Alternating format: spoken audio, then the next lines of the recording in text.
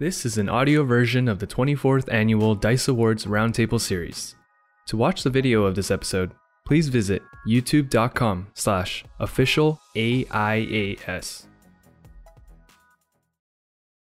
Brought to you by the Academy of Interactive Arts and Sciences. This is the award celebration by game makers for game makers, honoring the games that connect players around the globe. No matter where we come from or what our interests, video games bring us together. We gather here to honor our fellow creators and the very best of interactive entertainment. Welcome to the 24th Annual D.I.C.E Awards. Welcome to the 24th Annual D.I.C.E Awards conversation on outstanding technical achievement. These nominees have astounded the voting panelists with their technical accomplishments, and I'm personally honored to be here to share some of my favorite games and some of my definite top 10 ones. We have first up, representing from Dreams, we have David Smith. How are you doing, David? I'm very good, thank you. How are you? Good. Good to see you. Give the folks at home a little bit of info about the work you've been doing in the space. So I work at Media Molecule, and our first kind of big game was Little Big Planet, which was sort of a UGC, user-generated content. And really that's the flavor of kind of what we do. It's empowering people to make things, but in the guise of a game. It's quite confusing. We have a very awkward elevator pitch. So then Dreams is our latest labor of love that's been so many years. It's been 8 years, 9 years of work. I'm not sure.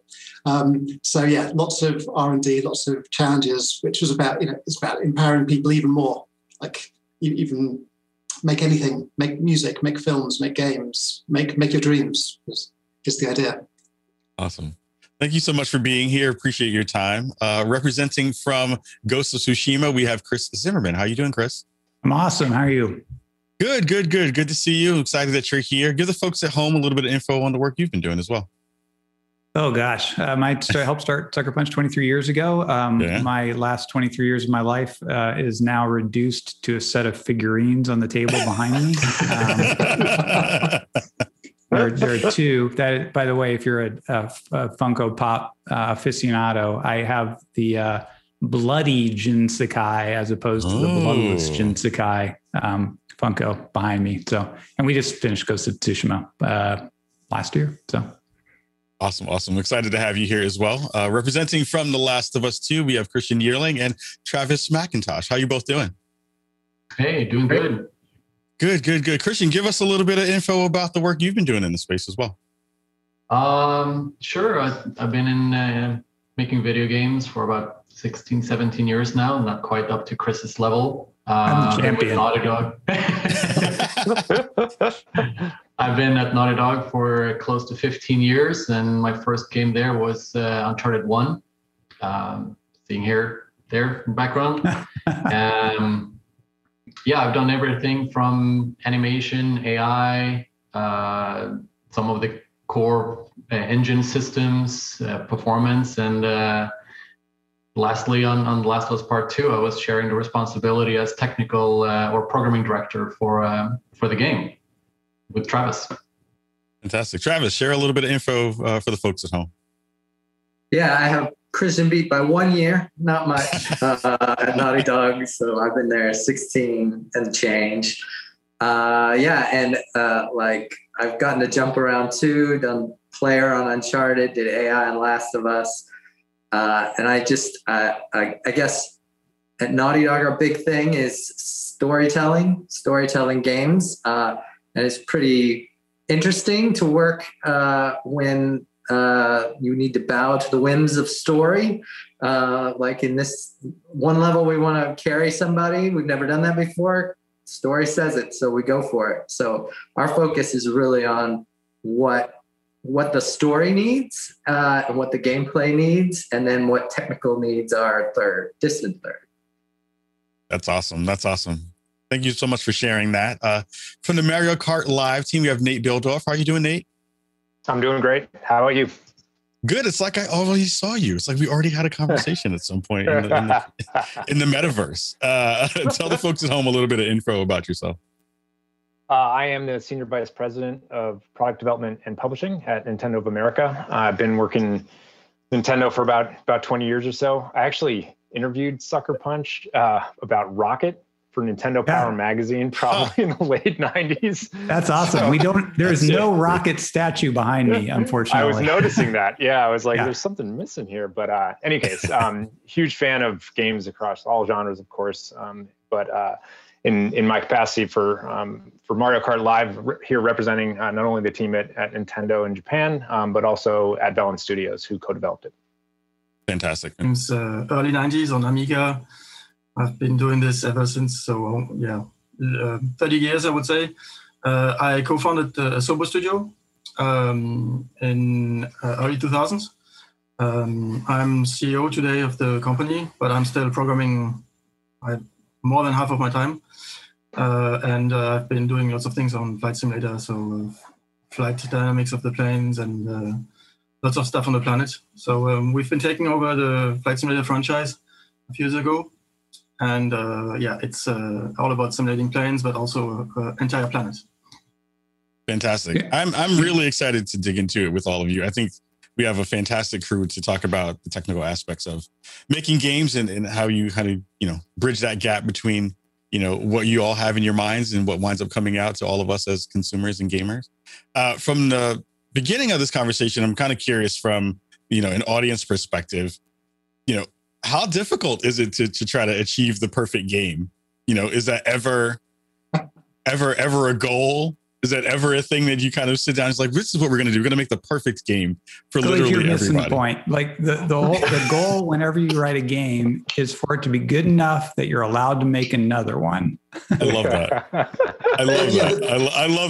I love that. I'm assuming that's kind of the answer for most of the folks in the room. Well, I think there's loads of people working on the perfect game right now, and it will never be released because you'll never reach perfection. So it's a common goal, but you can't be a professional and have that as your goal. Yeah. How do you create the perfect painting? How do you make the perfect painting? Yeah, right? It's true. art. I think the question that lies underneath that is the sauce that keeps that all together is when you're thinking about the process when you go into making the games that you have decided to make and ones that are kind of connecting to everyone would be, what kind of traits are you looking to have as the foundation for what you want to be really successful? Of course, you all have game design docs that you're kind of beginning to start with as you start from conception to kind of, getting them kind of rolling. But are there any things that are kind of, across the board things that you are talking to your peers with or things you've learned over the years of doing this work to say, we need to have this at the beginning to make sure that this project is going to go in a good way? Anyone can take that question and kind of start us off. I think there are 3 stages of game development. The beginning, what you need is crazy ambition and wild imagination. In the middle, what you need is like solid work and hard work. And at the end, you need to be, especially as a technical person, kind of the no guy. No, you can't do that. No, that won't work. Stop it. You got to ship this game. Yeah, there's that ruthless moment, like towards just before you hit that final part of development, where you sort of go into a room and you have all of these things that you love, that you want to do. And you know that you're only going to come out of that room doing perhaps one of them or sort of 2 of them. And it's like, it's the most crushing, but also euphoric experience to let go of those things that you wanted to do and actually go, now we can really make something. We can actually achieve something and finish it. Yeah. Is that super freeing for all of you in that respect of saying, getting that first no is kind of the impetus to say, well, okay, fine. We know that there are some limitations here in a real way. And we know that, the idea that we kind of put forth is the beginning parts of this, but getting that first no then lets you pivot to saying, okay, so we can't do this, but what can we do? What are the things that we actually want to figure out the ways to get accomplished and how can we build on that conversation in that way? I'm curious about that, especially because, the games you've all built are extremely technical in the way that they have been built and the way that they kind of work and the way that they, inject the player into all these scenarios that are extremely different. Sebastian, I'm really curious about that, especially for a game like yours, where you're doing a lot to keep the player in a simulation format that a lot of folks are coming to the idea of flying a plane for the first time in a real way. When you kind of came up against those technical issues and that kind of first no, what was your idea to kind of pivot from that? So when we say no, usually it means next time, or maybe next year, or maybe in 5 years. I mean, when someone asks for a new feature or something, there's always a way to do a little bit of it, and you can never get. I mean, it's something we said at the beginning. You can't get perfection, right? Perfection, I would say, requires infinite effort. So it's at some point you need to stop. It just wastes effort. But also one thing we did at the very beginning. So this is very special, right? Our game design is just outside, right? We look outside how a plane flies, and this is it. It's the first time at Osobo that we did a game where you don't invent something. We have to just look at things, or you look at clouds, or you look at rain, or stuff like that. We spend a lot of time also go flying, right? And understand how a plane flies and all the living things. You make it sound so easy, but there's got to be so much involved in how to communicate that sense of flying to the player. Yeah, and you always discover something that is not working, or something that you did too. I mean, something. So what we learned in flying is something they teach pilots, is to be humble, and that you always learn. You're never done discovering new things. I think it's sort of the same, right? When you come at the end of a development of a game, you just have a giant list of stuff that you found out, and on the last day you learn something new, and you just have to let go. Yeah, I appreciate that. They're abandoned. I'm sure that there are many ideas that hit the cutting room floor during the process of making a game like that, for sure.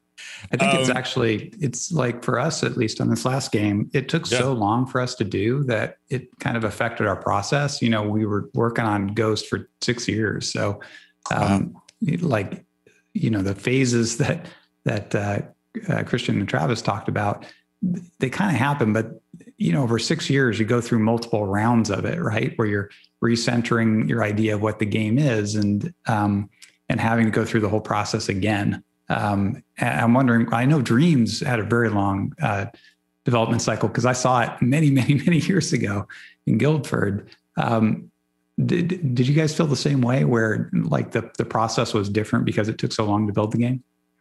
It was weird in a way. It's funny that ideally you would start with a really kind of clear, solid core idea and build from that.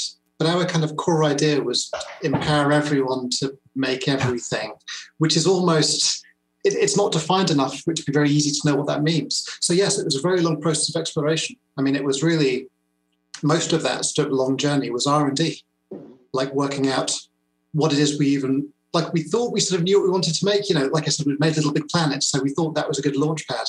But it took a long time for us to really figure out what type of creators, and there's many types of creators, and how are players involved and what sort of players.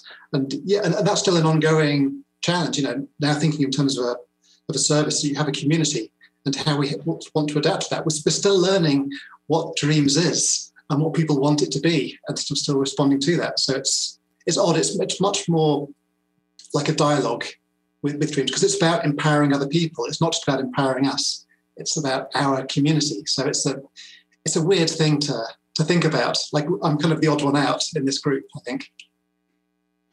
It's interesting because the tools that you've built in game to help folks kind of get through that process of creation, you have to conceive the tool before you can give people the tool so that they can use the tool well. And it seems like that iterative process is going to be one that you're continuing to do. What was what have been some of the things that have really surprised you from the community in that way? So the most surprising thing is that I have been surprised, which sounds meta. But so the thing is, with Little Big Planet, I was really aware of what the limits were with Little Big Planet as to what you could make. So in a way, I saw the things the community made from that, and I enjoyed them, but I was never truly surprised, because I knew where the limits were. But we sort of really pushed back, and I was surprised that I would keep seeing things that I didn't realize were made in Dreams. And I would have to check. And I thought, okay, now I've recalibrated. There's this trick they've figured where they can abuse the font renderer thing to do a thing effects. Okay. And then there's another thing that people figured out. So just being it reached a level of sophistication where I could be kind of rewarded, like have this return on investment where, our community are making things that can truly surprise me and truly make me really want to play them. Like Lock is this game that was made in dreams. Mm-hmm. It's one of my favorite games of all time that happened to be made in dreams. That blows my mind. Like I can't say that for Little Big Planet. So to me, that excites me that my list of favorite games has grown by one because of a thing that I helped put out there. Yeah. That's mega rewarding. That's cool. That's fantastic. I'm curious also from Christian and Travis, there's a benefit and a detriment to having a game that kind of was already out in the world, because then you have expectations from the audience in a larger way. From a technical standpoint, what were some of the kind of biggest achievements that you were kind of able to kind of get into in comparison to the first game? That you had that no moment, I'm sure, in the beginning of 2 to say, how do we carry a body? No. And then someone figured it out, right? What were some of the kind of biggest achievements between those 2 games that kind of bridged that gap? Well, one of the things that I want to, not to state the obvious, but it might often be forgotten, is shipping a game during a pandemic, because we actually released during that, and suddenly during the final months of the game, that's normally hard to ship a game during that time. And now moving the entire studio home, getting things working, and still polishing up the game, having people fix bugs, and then releasing was incredibly challenging for the studio. That obviously is not a feature in the game, a technical feature in the game, but just that is still a technical achievement that the studio, and all studios for that matter, had to undertake and try to figure out how do we continue making this game. It was a miracle. I mean, I wish we could do a whole panel on just what it's been like to do dev work during the pandemic. I mean, seriously, if you'd asked me a year before, could you just move the whole studio to their houses and still make the game? I would have said, no way, absolutely not. So the fact that it actually happened before we did it, we would have said no. And then we had to. Yeah, exactly. How many 100 gigabytes is your game? I can't imagine how that works. Downloading new builds and uploading. It's crazy. It's we had to actually, when we switched, we had to do tests, and it's all kind of, we're Washington State, right? In the US, that's the epicenter for the initial outbreaks. And, we had to measure how much bandwidth people were using so we could guesstimate whether this could possibly work, or whether we're going to have a fleet of hard drives that people were driving back and forth to the office every day, right? Is there enough bandwidth to make this work? And the answer is barely. So, but we make it work, and the game got shipped as all of our games got shipped. So yeah. Nate, I want to poke you with a quick question about, with Mario Kart Live, you're doing something very special in a way that Flight Sim is also, you're kind of doing a real world to, analog, and kind of flipping it on its ear by bringing the real world into, or bringing the game into the real world with the cameras and everything that's working. Where did the inspiration come from to do that? What was the thing that sparked that for the team's mind to say, this is a thing we want to try and see if we can make happen? Well, I think the answer is probably more complicated than I can put into words, just because a lot of people worked on this game. Certainly, there was Nintendo in general is always about sort of the marrying of hardware and software, and this, of course, epitomizes that. And then you add in the mixed reality software that Velen Studios prototyped, and it really just became this perfect marriage. And then overcoming the actual individual technical hurdles, I'm sure, is a story in its own right, because you talk about UGC. This is people's homes, are the UGC. You're dealing with not only getting the signal to the car and communicating with the switch, but then a billion factors that you're never going to be able to completely anticipate. As far as how it's going to react in people's houses. I remember personally bringing one of the cars home and measuring the shag on my carpet. It's like things that you don't really expect to do, in software development. So, a lot of strange corners that you got to kind of peek around, but that's all part of the process. And I think at its heart, the inspiration for it was, we've been making a lot of Mario Kart games. How can we surprise people, with something new and something fun? And that's what drove it all. Yeah.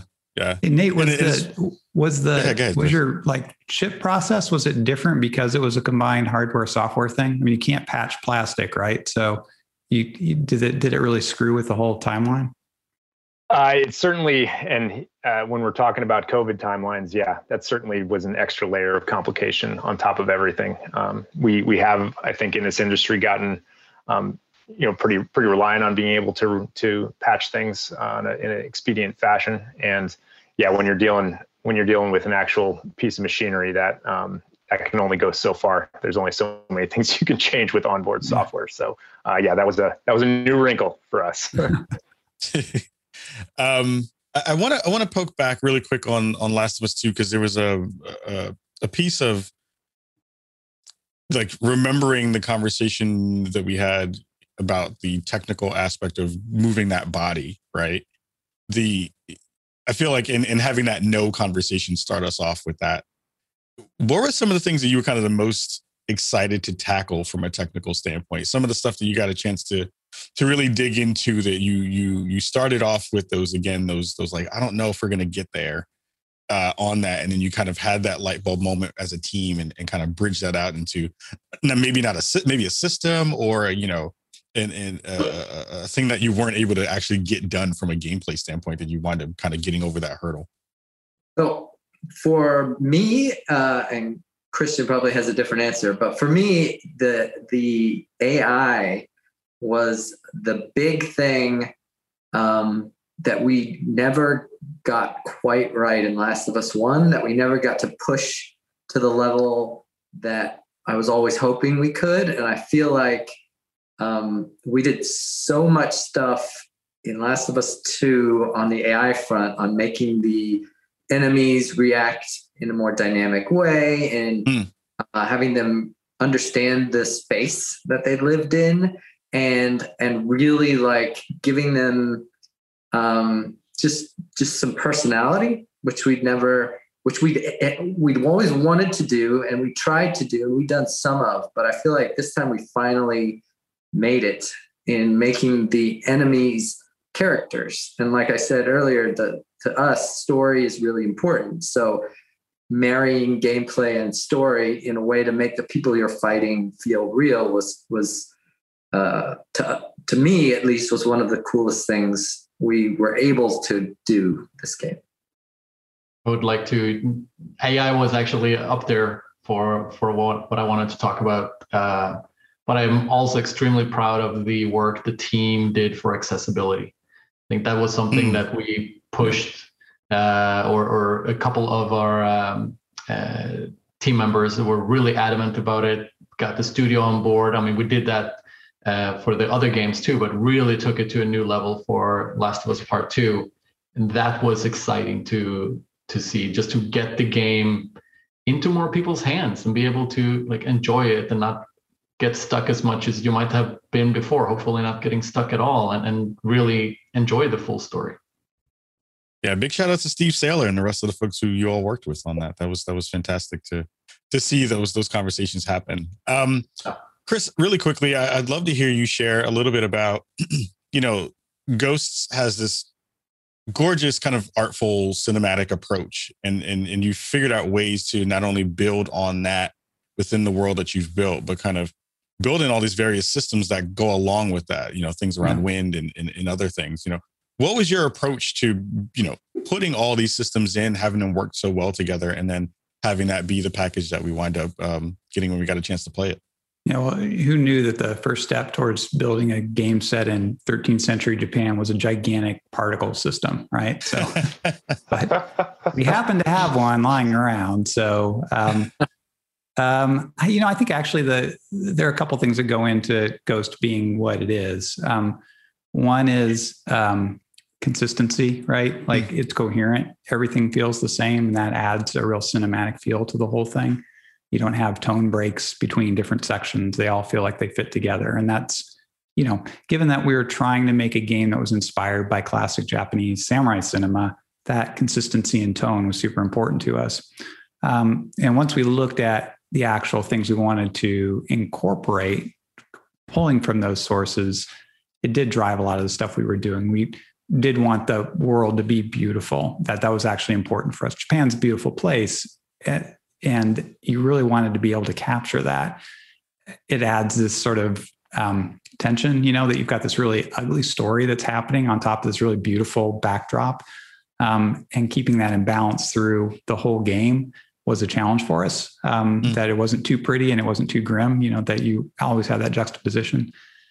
And making that work then, lots of tech, right? So it's lots of particles and wind and, all kinds of stuff that's happening so that you can have that level of beauty and still have it be an open world game, right? Where you can go anywhere and do anything. You have these massive sight lines everywhere. So we had to reinvent a lot of stuff to make that work after doing open world games that weren't as big. So big technical challenge, a lot of work, a lot of stuff that would have been really scary at the beginning, but it's kind of boiling a frog. You do it a little bit at a time. And in the end, you've got something you couldn't believe that you ended up with. It was wonderful playing a game. I loved sinking, I don't know how many, probably closer to 100 hours into it. Yeah, I've been making games for a long time. And our measures always, I was kind of kidding earlier when I said you're only trying to make a game that is good enough to get you to be able to make the next game. We always start off trying to make game of the year, right? Or at least we do. I mean, it's a privilege for all of us, right? To be working on games. We're not working on Barbie Horse Camp Adventure, right? No shade intended to Barbie Horse Camp Adventure, a fine game. But, we're all lucky enough to be working on games that at least at some point during the development cycle, you're like, oh yeah, this one could be game of the year. And for me, the measure of our games has always been, well, when did I give up on that dream? At what point did development cycle to be like, yeah, this one's probably not game of the year. And so, after 23 years and 10 games, it was really kind of fun to be making a game that at the very, very end of the process, you're like, yeah, no, this one still has a chance. Might not be, probably won't be, but still has a chance. It was super rewarding for me personally, that on the 10th try, actually made it all the way to the finish line with that hope still intact. I mean, you and the team and everyone in this room has made some bangers of games this year and have made some fantastic pieces of art. And I get the pleasure of giving away an award to talk about and recognize that. We are going to give away our D.I.C.E award for outstanding technical achievement. And the winner is Dreams. Hey. Congrats. Congrats. Very, very, very cool. David, do you have any thoughts to share? Wow. The thing I've loved from this conversation is how whenever we're talking about technology, we're talking about the vision that technology is empowering. That's what's super exciting. That's why games are so wonderful. It's a collision of the whimsy of art and the science and the maths kind of colliding together to make something greater. I'm just proud to be able to stand virtually in a room with these people who have all done amazing things. And I'm proud of the amazing things that my team have done, the many years of toil. So yes, thank you. This is cool. Brilliant. Thank you again. All of you have done such an amazing job over your careers of building and making beautiful experiences for all of us to enjoy. David, Chris, Christian, Travis, Nate, and Seb, thank you so much for the work you've done in this space. Again, you continue to change expectations and to broaden the imagination. So it's super fun to be able to get to do this with all of you. Everyone, we'll see you all in a little bit.